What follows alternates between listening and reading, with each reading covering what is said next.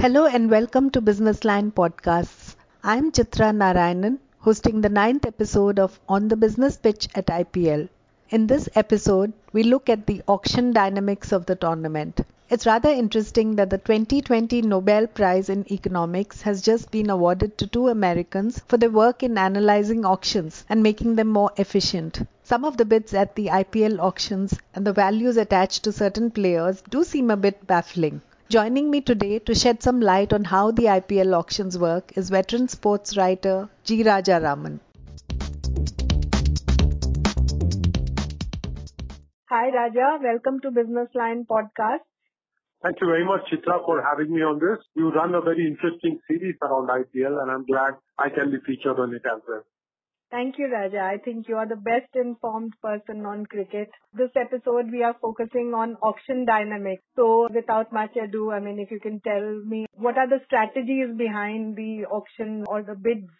Thank you very much, Chitra, for your kind words. The auction is something that most cricket pundits have not been able to figure out as smartly as they figure out the game itself, because the auction is a different animal altogether. Every team wants the best player in its rank. Every team wants to have a balanced combination, and it targets a set of players. Unfortunately, other teams are also interested in similar players or the same players, and therefore a price of a player goes up. And sometimes, because you have a cap on the salary limit, you cannot get the player you want, and then you end up buying another player for a slightly higher price than you thought you would want him to. So it is very different animal, not very easy for the lay cricket person to understand why, for instance, Varun Chakravarti would go at 8.5 crores virtually last year, or why a Jaydev Unadkat would fetch 8.4 crores last year and then be sent back into the auction pool to be picked up by the same team again for 3 crores. These are dynamics that most people don't understand, but it is driven essentially by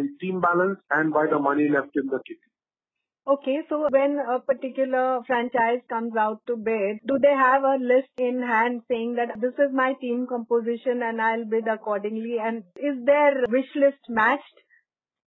I spent a couple of years as media manager with the Delhi Daredevils. Now, of course, it is called the Delhi Capitals. And I picked the brains of Ashish Kapoor, who used to be manager of the Delhi Daredevils team. And he was a very integral part of the auction strategy as far as Delhi Daredevils were concerned. And my education comes essentially from Ashish Kapoor. His information is that teams do spend time strategizing on the kind of squad that they want to have based on the pitches that they will play their cricket on. For example, if it is at the Ferozshah Kotla in Delhi, where the bounce is not high, they might want to go for spinners of top quality like Amit Mishra, for example. So teams are decided basis where they're going to play a bulk of their games, and then they decide which players fit the bill for them. And in the auction, the prices sometimes skyrocket beyond the control of franchises. And that is when the economics kicks in and teams decide to back off. Teams always have strategy going into an auction because they want to compose the team in a particular manner based on the inputs from the captain and from the coach. And then the think tank goes ahead and pursues those players in the auction. But almost invariably, you will never get the player that you want in the auction.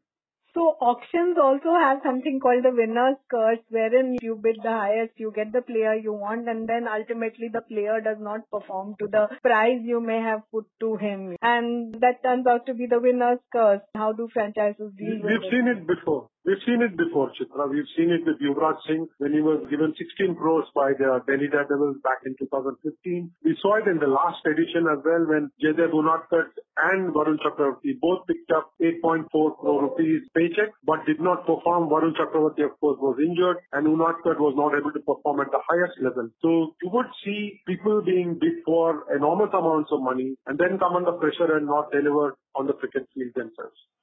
Do teams bid for certain players thinking that just to keep them out of other teams, your rival teams? Is there a negative element to the strategy of auctions also?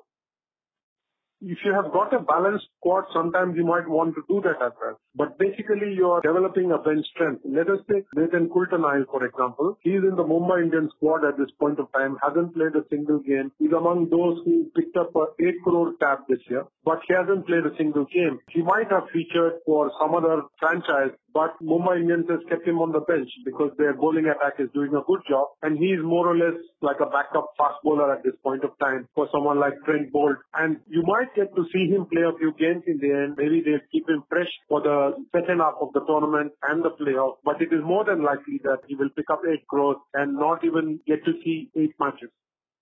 Is there a ego element to some of the bids because certain franchise promoter may want certain player and want him in his franchise?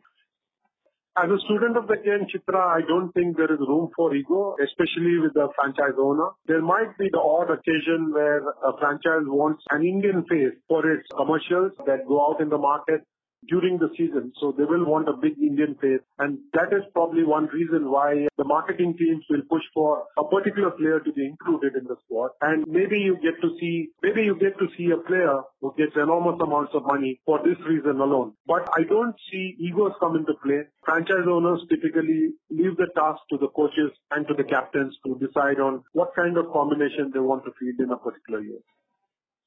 And are there any innovations coming in?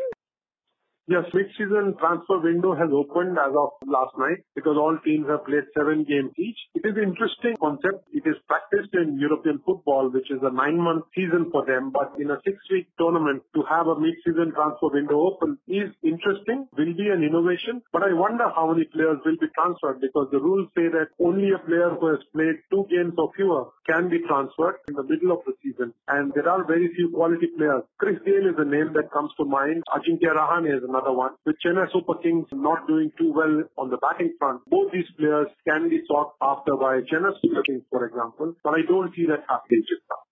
Well, let's keep an eye open for when the actual transfers happen. Great talking to you, Raja, and very insightful as always. Thank you so much, Chitra. Like I said, I enjoyed this conversation. You have interesting questions, and I'm sure the listeners will enjoy the podcast. Thank you. Thank you very much.